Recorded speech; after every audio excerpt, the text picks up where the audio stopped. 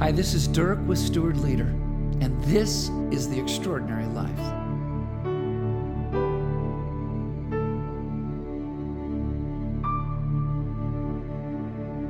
I was in a rural village in India, and we had a beautiful worship service in the middle of a hot, super hot Wednesday afternoon.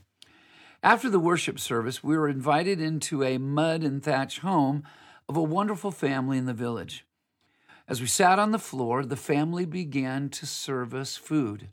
We were first offered tea, and then rice and vegetables, and then chicken. It was a great meal, but what our team learned made it even more beautiful and more humbling.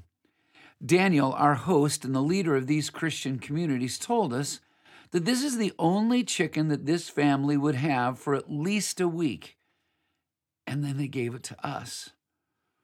It is their gift to you, and they want you to have their very best, Daniel said. We were overwhelmed, amazed, and of course humbled, all at the same time.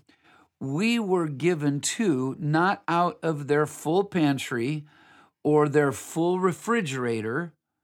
We were blessed out of the best that they had, and the only best they had. We were amazed at this gospel lesson that they gave to us. And throughout the rest of the trip, in conversations and in our prayers, we gave thanks and we praised God for their sacrificial generosity. The Apostle Paul writes to the Corinthians about this kind of experience.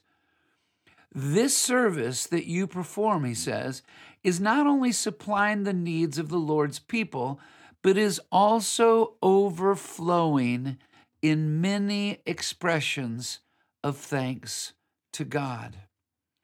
Paul encourages the Corinthians and us that this life of generosity is a real and palpable expression of the good news of God in Jesus Christ.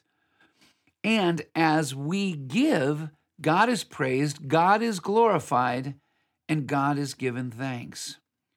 So as you think about the above story and Paul's words, how do they speak into your life today? Here are a few thoughts and some ideas to consider for folks like us who are on the journey to the extraordinary. Think about a time when someone really blessed you with their generosity. Number 2, what emotions did you feel and how did you express them? Number 3, in those moments, did you feel drawn to thank and to praise God for their acts of generosity into your life? Number 4, think about a time when you blessed someone with your generosity, perhaps even your sacrificial generosity. Number 5, what emotions did you feel at that time when you gave?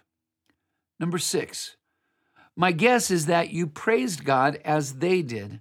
And isn't it amazing that the receiver and the giver both praise and thank God for this generosity experience? And number 7, as you watch what is going on in our world today, think about how radical and revolutionary generosity is. Generosity is a divinely given energy and a gift for us to experience with each other. The extraordinary life is a life of radical generosity. It is a life in which the receiver and the giver are blessed, and God is praised and thanked. Radical generosity is one of the amazing gifts that God gives us in His great adventure for our lives. And we can live in this energy each day if we are attentive to the needs of those around us and are willing to experience the grace and the power of generous living. So, as you think about living a life of radical generosity today, a great place to start can be the Steward's Prayer. Lord, what do you want me to do today with all you have trusted me with to honor you and to advance your kingdom? God bless you today as you live the extraordinary life. And remember that with God and with each other, we can.